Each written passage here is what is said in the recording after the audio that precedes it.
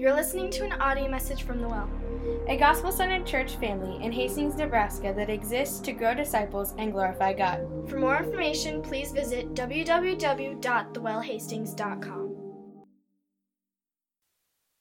Romans chapter 8. We're going to specifically look at verse 1 today. But over the next 4 weeks, we're going to be in verses 1 through 17. So I want to read the whole context for you. Here's what Paul says. Romans chapter 8, verse 1 through 17. Paul says, "There is therefore now no condemnation for those who are in Christ Jesus. For the law of the Spirit of life has set you free in Christ Jesus from the law of sin and death. For God has done what the law, weakened by the flesh, could not do. By sending His own Son in the likeness of sinful flesh, and for sin, He condemned sin in the flesh, in order that the righteous requirement of the law might be fulfilled in us, who walk not according to the flesh, but according to the Spirit. For those who live according to the flesh set their minds on the things of the flesh, but those who live according to the Spirit set their minds on the things of the Spirit. For to set the mind on the flesh is death. To set the mind on the Spirit is life and peace. For the mind that is set on the flesh is hostile to God, for it does not submit to God's law. Indeed, it cannot. Those who are in the flesh cannot please God. You, however, are not in the flesh, but in the Spirit, if, in fact, the Spirit of God dwells in you. Anyone who does not have the Spirit of Christ does not belong to Him. But if Christ is in you, although the body is dead because of sin, the Spirit is life because of righteousness. If the Spirit of Him who raised Jesus from the dead dwells in you, He who raised Christ Jesus from the dead will also give life to your mortal bodies through His Spirit who dwells in you. So then, brothers, we are debtors, not to the flesh, to live according to the flesh. For if you live according to the flesh, you will die. But if by the Spirit you put to death the deeds of the body, you will live. For all who are led by the Spirit of God are sons of God. You did not receive the spirit of slavery to fall back into fear, but you have received the spirit of adoption as sons, by whom we cry, Abba, Father. The Spirit Himself bears witness with our spirit that we are children of God, if children then heirs, heirs of God, fellow heirs with Christ, provided that we suffer with Him in order may also be glorified with Him. Pray with me. Father,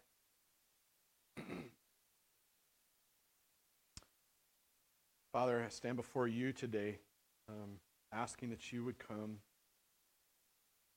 and speak through my preaching, that Your Spirit would be released to move freely in our midst, that You would draw our hearts and our attention, see You, all that You have done for us in the cross of Christ. You would come and in many regards just unleash the power of the empty tomb in our midst. Father, we love You, and we trust You to do this. In Jesus' name. Everybody said? Amen.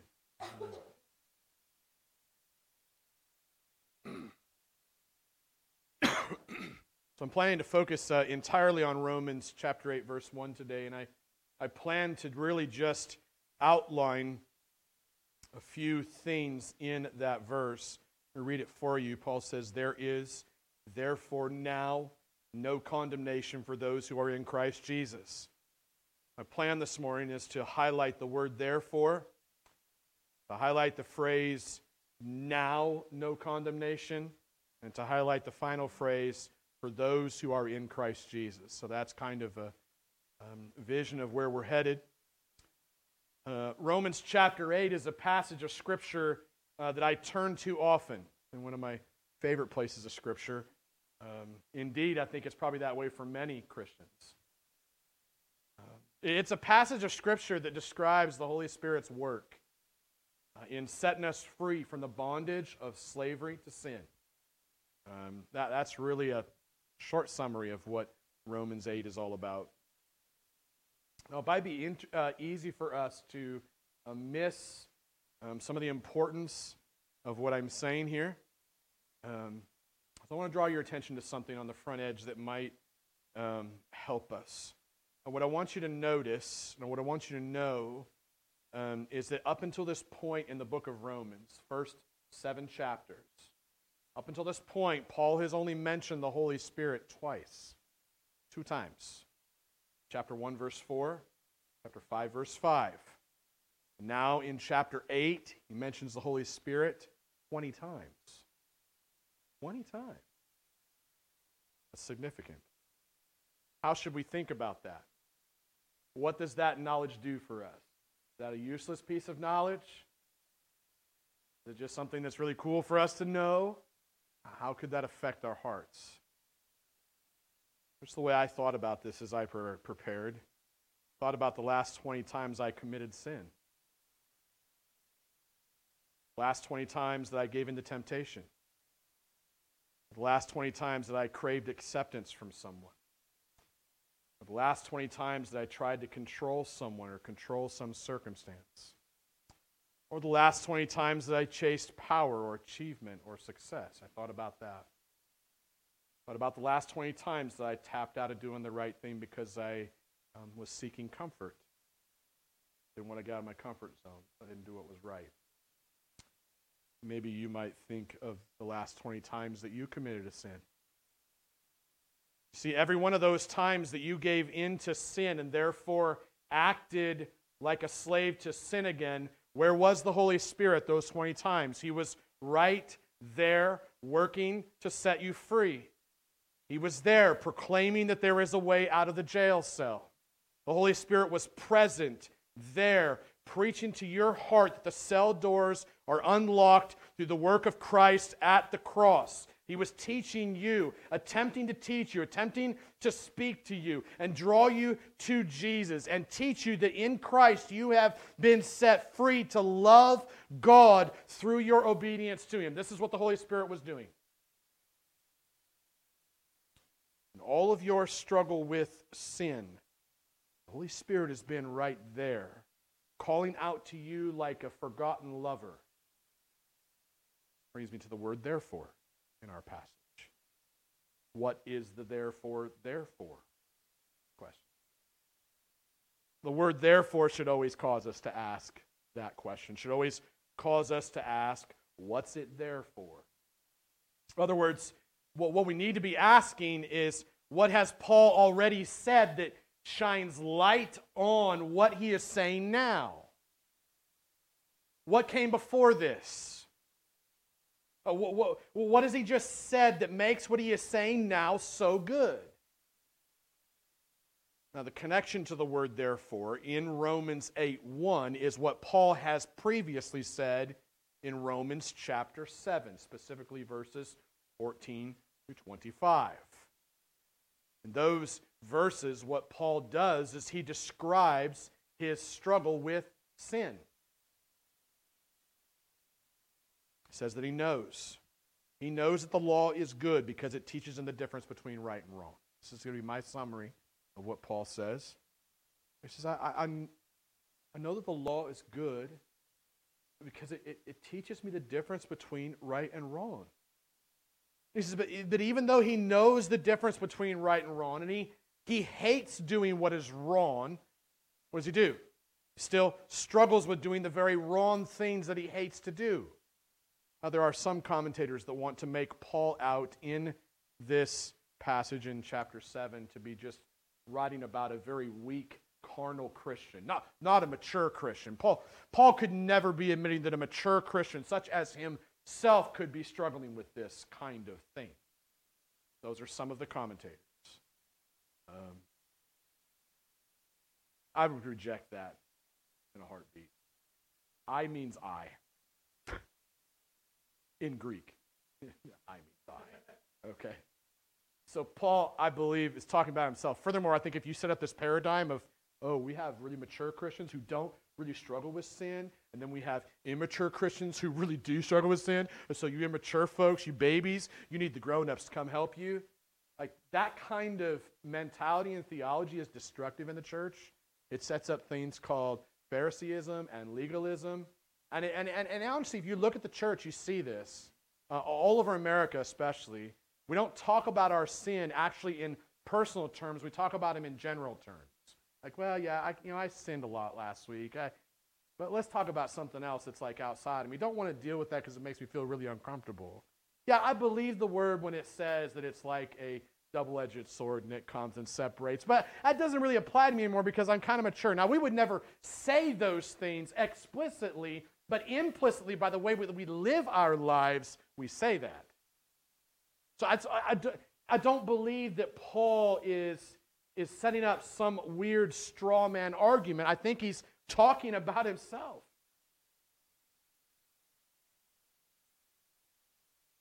Is that even though he knows the difference between right and wrong, he still struggles with doing very wrong things that he hates to do.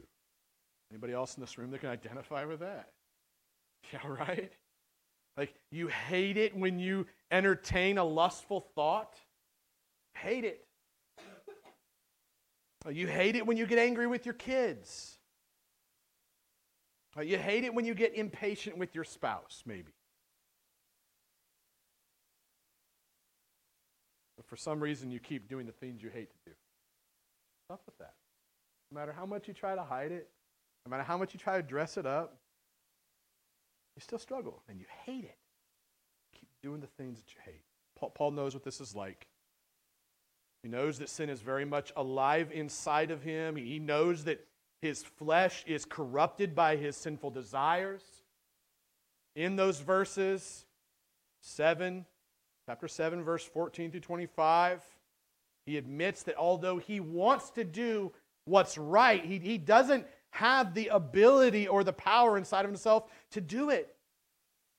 Instead, what he sees inside of himself is that in his own human strength, he's absolutely hopeless to ever do what's perfectly right. Evil is always nearby. Sin is right around the corner, crouching there, ready to pounce on him. In his flesh, he is a captive or a slave or a prisoner to the slave master of sin. That's the description Paul gives. Can you feel the struggle in that? Can you identify with this almost hopeless sense that sin is always crouching around the corner, just waiting to take you out? The topic of sin makes us really uncomfortable. It's easier to talk about other people's sins. It's easy to talk about evil atrocities in the world. It's painful, yes, but it's much easier to talk about those things than it is to talk about the very real sin that lurks around deep down inside of you. Paul doesn't seem to be afraid of that. One author said that the road to changing and overcoming sin in our lives is a lot less like a journey on a gravel road or a journey on a highway, and it's much more like walking across a tightrope above Niagara Falls. Scary. Get this feeling that if you fall off that tightrope, you could die. Our struggle with sin almost feels like a perpetual, endless walk on that tightrope over Niagara Falls. What do you do when you realize that you still struggle with sin? I think when I face that realization again, I think I oftentimes want to ignore it. Again, it's easy to fall into the trap of thinking that I'm okay because I read my Bible today, prayed with my wife and my kids, I helped a friend with something, went to a Bible study, shared my faith with somebody, click something on social media that proves that I'm a Christian, so that Jesus won't disown me. Some of the stupidest posts I've ever seen. Well, the reality is that I'm no different than Paul in this passage. I know the difference between right and wrong, and the right that I want to do isn't always what I wind up doing. But the wrong things that I hate doing are what I often wind up doing. Kind of like a sick dog that continues to return to his own vomit. Anybody else like to eat your own vomit? I hate being overworked. I know it's wrong. There's no excuse in the world for it. I hate struggling with lust. I know that's wrong. No excuse for that. Can't dress any of that up in good lipstick and make it seem like it's better than it is. I hate the anger that wells up inside of me. I hate the fear that often controls me. I hate the doubt that creeps up inside of my mind. I hate it when I sin. I want to do what's right, but the right things that I want to do aren't always what I wind up doing. It's the wrong things that I hate doing that I often wind up doing. Anybody else ever struggle with any of this? No? This realization for Paul causes him in Romans 7 to cry out. He cries out, I am a wretched man. Who will deliver me from this body of death? A phrase. Who will let me free from this? Who will set me free from slavery? Who will loosen the shackles of the bondage that I'm in? Who will break the chains of my sin, he says. Thank God that through Jesus Christ our Lord, I am now set free to serve God with a transformed mind, even though my flesh still serves the slave master of sin. There is therefore now no condemnation for those who are in Christ Jesus. Do you see the beauty of this passage? This whole section of Scripture is all about taking a cold, hard look at our very real struggle with sin and then being encouraged in the truth that we are no longer condemned to a life of slavery. Not left there. We're no longer in bondage if you're in Christ. The chains have been broken. The cell doors are open. Our struggle with sin, while it is not over on this side of heaven, it will be over on the other side of heaven. There is nothing that will make you hunger, nothing that could make you thirst for heaven more than the stark realities of your own struggle with sin. If you think all of the trouble out there makes you hunger for heaven, I would pray that God would just bring you face to face with your own sin right now. So that will make you hunger for more and more of heaven. Much more than anything outside of you. To ignore your own sin, to minimize your own sin, to excuse your own sin, is to minimize and ignore the hope of heaven. Your hope is only things of this earth. This is what the therefore is there for. The therefore is there for the purpose of shining light on the truth that I am a sinner who is in need of salvation. I was a prisoner who has been set free. I was condemned, but now I am included. I was in chains, but now I have no chains. I wore a robe that was spotted and filthy with sin, but now I wear a white robe of perfection. I was a slave, but now I am a son. There is therefore now no condemnation for those who are in Christ Jesus. Now here's another question. How would you describe your spiritual health right now? How would you describe your spiritual health right now? Right now, you may describe your spiritual health as pretty good, maybe.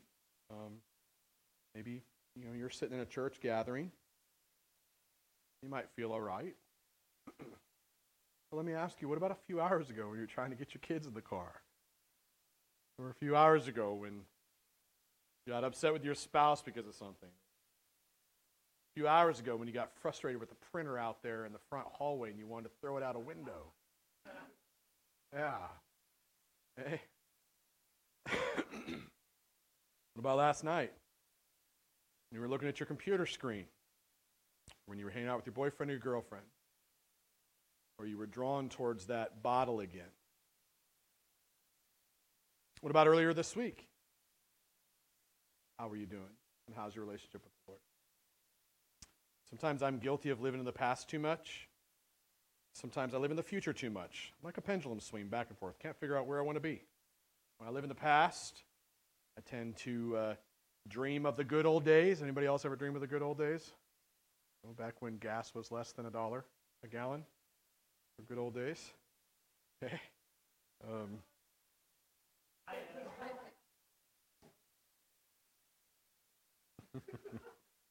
Guys came armed with jokes this morning.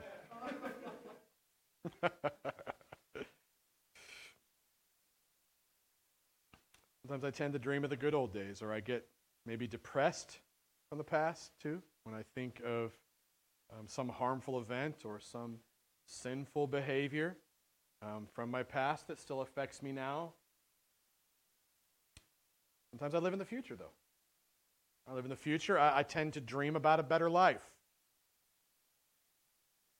Unhappy with the life I have now, maybe, which maybe is more like I'm unhappy with myself, so I'm unhappy with the life that I have now. So I look forward to something better. I dream about that. Or the other pendulum swing as you're looking forward to the future is maybe begin to worry about what's around the next corner. Both of the past or the future can both be very destructive to my spiritual health. They can be good, looking back and looking forward, but can also be very destructive. This is the beauty of the word in our passage, the word now. Paul says, there is therefore now no condemnation for those who are in Christ Jesus. We need to notice for a moment the immediacy of that word now. Now, the word now simply means right now, right? Means this instant, means this moment, means right here, right now. I don't know about you, but I can still hear my mom's voice, her tone of voice.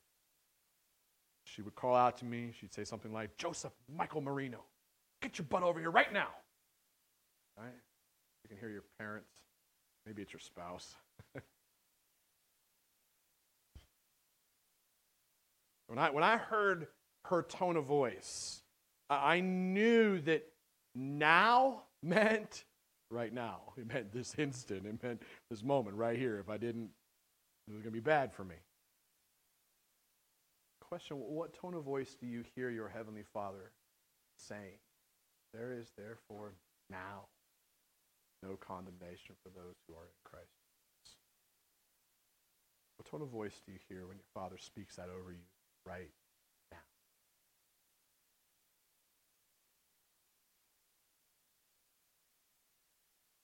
I have a tendency to live in the past, like I said, in a destructive way, where I miss the right here and the right now of this promise. Whatever happened in my past, whatever I did in my past is covered by the right here and the right now of this promise of immediate freedom. The Spirit of God was just as powerfully present then as He promises to be right now. So those chains of the past, that shameful thing, that gross sin that I was guilty of, it's been nailed to the cross of Jesus Christ. I am no longer a slave to that thing because of the promise of the word now. Now, no condemnation. Question is, where are you at right now? How would you describe your spiritual health right now? Maybe you don't live in the past as much as I do. Maybe for you it's more of your current circumstances that you find yourself trapped in or enslaved to or condemned by. Maybe it's the struggle for power. Maybe it's the struggle for comfort. Maybe it's a struggle for acceptance. Maybe it's a struggle for control for you. We work through those. You find yourself living in fear right now because you can't seem to earn enough acceptance in your relationships. You walk around all day long fearing who's going to reject you next. Maybe you find yourself bored with life. Every time a challenge arises, you tap out because you're afraid of failure. You just continue putting one foot in front of the other, doing the same old things and hoping for different results, while deep down inside you're actually bored, the sanitary little cocoon of comfort that you created for yourself. Maybe it's comfort for you, not acceptance. Maybe you've worn yourself out trying to control everything. Maybe it's control for you. One point in your life, everything in your life got way out of control. You either hurt people or you got hurt by people in that season. So you've convinced yourself since then that it's better to be in control of every little detail so that you never get hurt again. But in the midst of all of your striving to be in control, you keep finding out that you're actually way out of control. You can control nothing. So you run around in circles in fear of what bomb is going to drop next. Maybe it's not control or acceptance or comfort for you. Maybe it's accomplishing something. Maybe you feel weak. You feel powerless. You feel like you're incapable of accomplishing anything good. You look at your life, you think that you're never going to amount to much. Your friends are getting ahead in life somehow, successful in business, they're getting married, they're having children, their careers seem to be skyrocketing. You obsess every day about what you need to do to get ahead in life. You want to be successful. You want to achieve something of value that will outlive you as your legacy somehow. So you wind up working your fingers to the bone day in and day out. Got little to nothing to show for it except blood, sweat, and tears. Your tombstone, you look ahead to that, it has a gap between the dates that you were born and the date that you're going to die. And for the life of you, you cannot seem to fill that gap with anything of any significance. These are the inner workings of your soul. Hard to put words to, don't want to talk about it, don't like to talk about it. That's called sin. Running rampant inside of us. And it controls us. We become enslaved to it. I just want to remind you about the word now in our passage. There is therefore now no condemnation for those who are in Christ Jesus. No condemnation simply means to be completely free from bondage, means to be a slave to your sinful desires no longer. No condemnation simply means to be justified, to be made right with God, to be set free to love Him who loved you first. This truth is not just a promise of a future inheritance, although it is all of that, it's more. It's the promise of something that you actually have right now.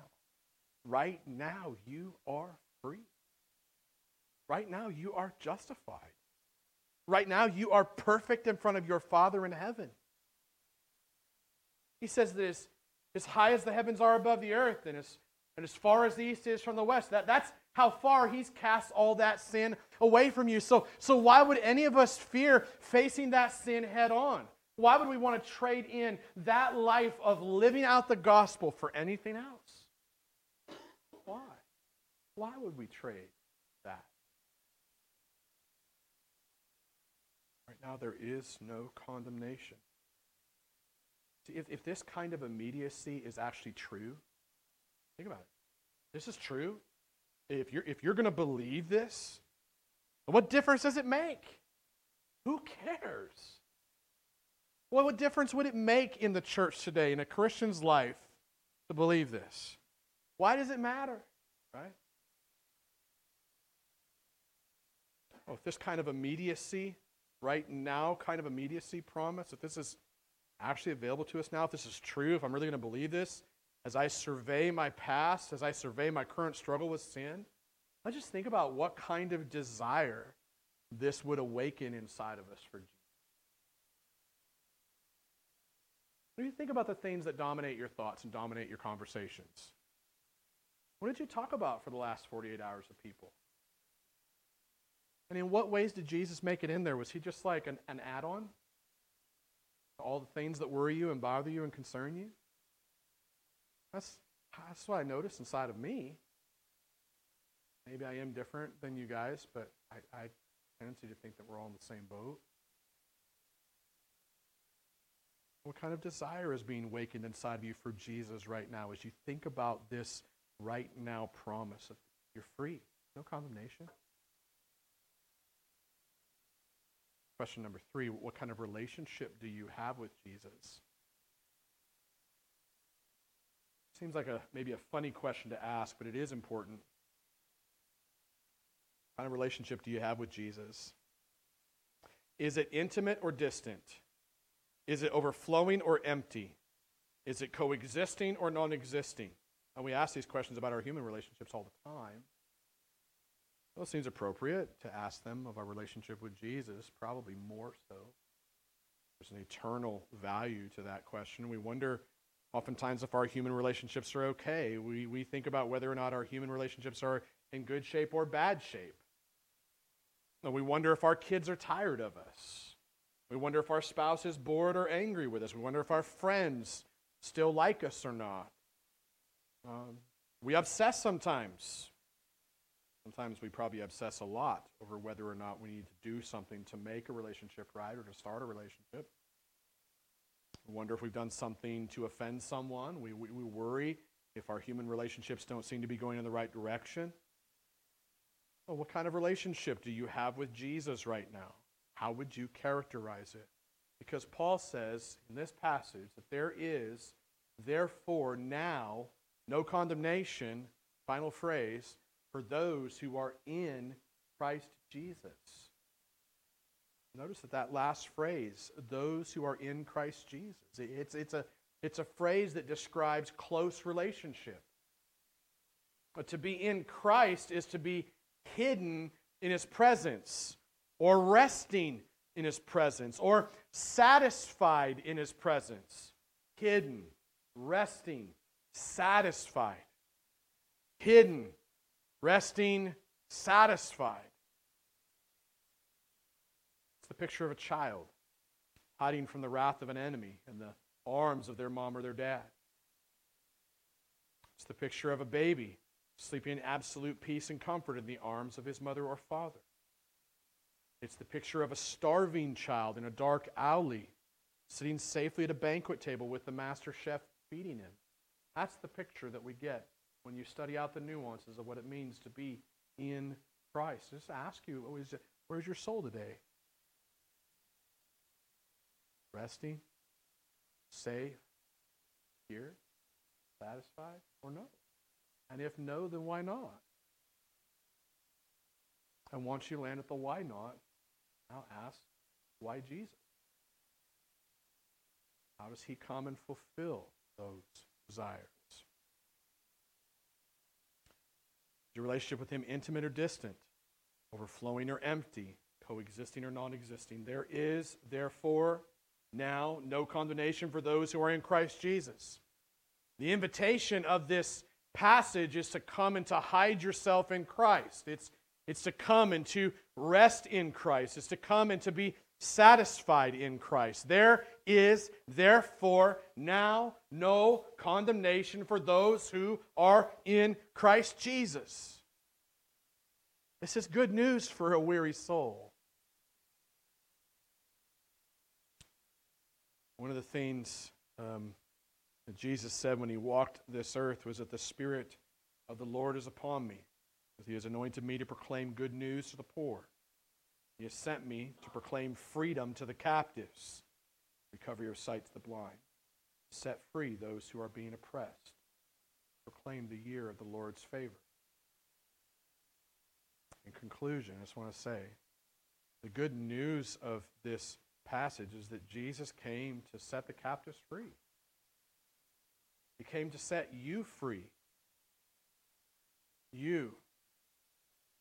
Your name, your face, your life, your experience. When we say that he came to set the captives free, we oftentimes see pictures of others. He came to set you free. Now, if you're here and you haven't trusted in Jesus as your Lord and your Savior, the truth is that you are not yet free. You are condemned to a life of slavery to your sin. Your sin separates you from God, and your future will look no different unless you surrender to Him today. And the Spirit of the Lord is here today, hopefully speaking to you in these moments, calling out to you, proclaiming the good news of the gospel to you. I want you to know that there is therefore now no condemnation for those who are in Christ Jesus. You're still going to struggle with sin. Like that struggle is not going to be over until you get to heaven. Anyone who tries to teach you different, flat out heretic and hasn't read his Bible, you're still going to struggle with sin. But you don't have to stay in prison. You don't have to run back to the plantation. You don't have to be a slave to sin any longer. There is therefore now no condemnation for those who are in Christ Jesus. The question is, will you stay in prison? Will you run back to the slave owner? Or will you accept Jesus' invitation to come and to trust Him and be free? Only the Holy Spirit can do that work inside of you. I pray that He will. For those of you who have accepted this invitation, whether it was 15 minutes ago or 15 years ago, the promise of this passage for you is even more overwhelming, because now you realize that now more than ever, in your human flesh, you are hopeless to overcome your sin. You face your sin each and every day.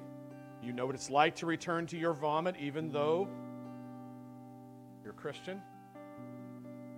Thanks be to Jesus that there is therefore now no condemnation for those who are in Christ Jesus. You are free. You are no longer enslaved. Your sin last night doesn't define you. You are not the sum of your sins. Your Savior is better at saving than you are at sinning.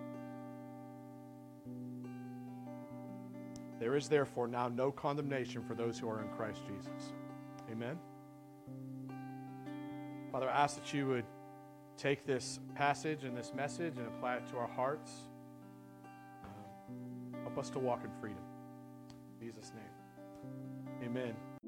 You're listening to an audio message from The Well, a gospel-centered church family in Hastings, Nebraska that exists to grow disciples and glorify God. For more information, please visit www.thewellhastings.com.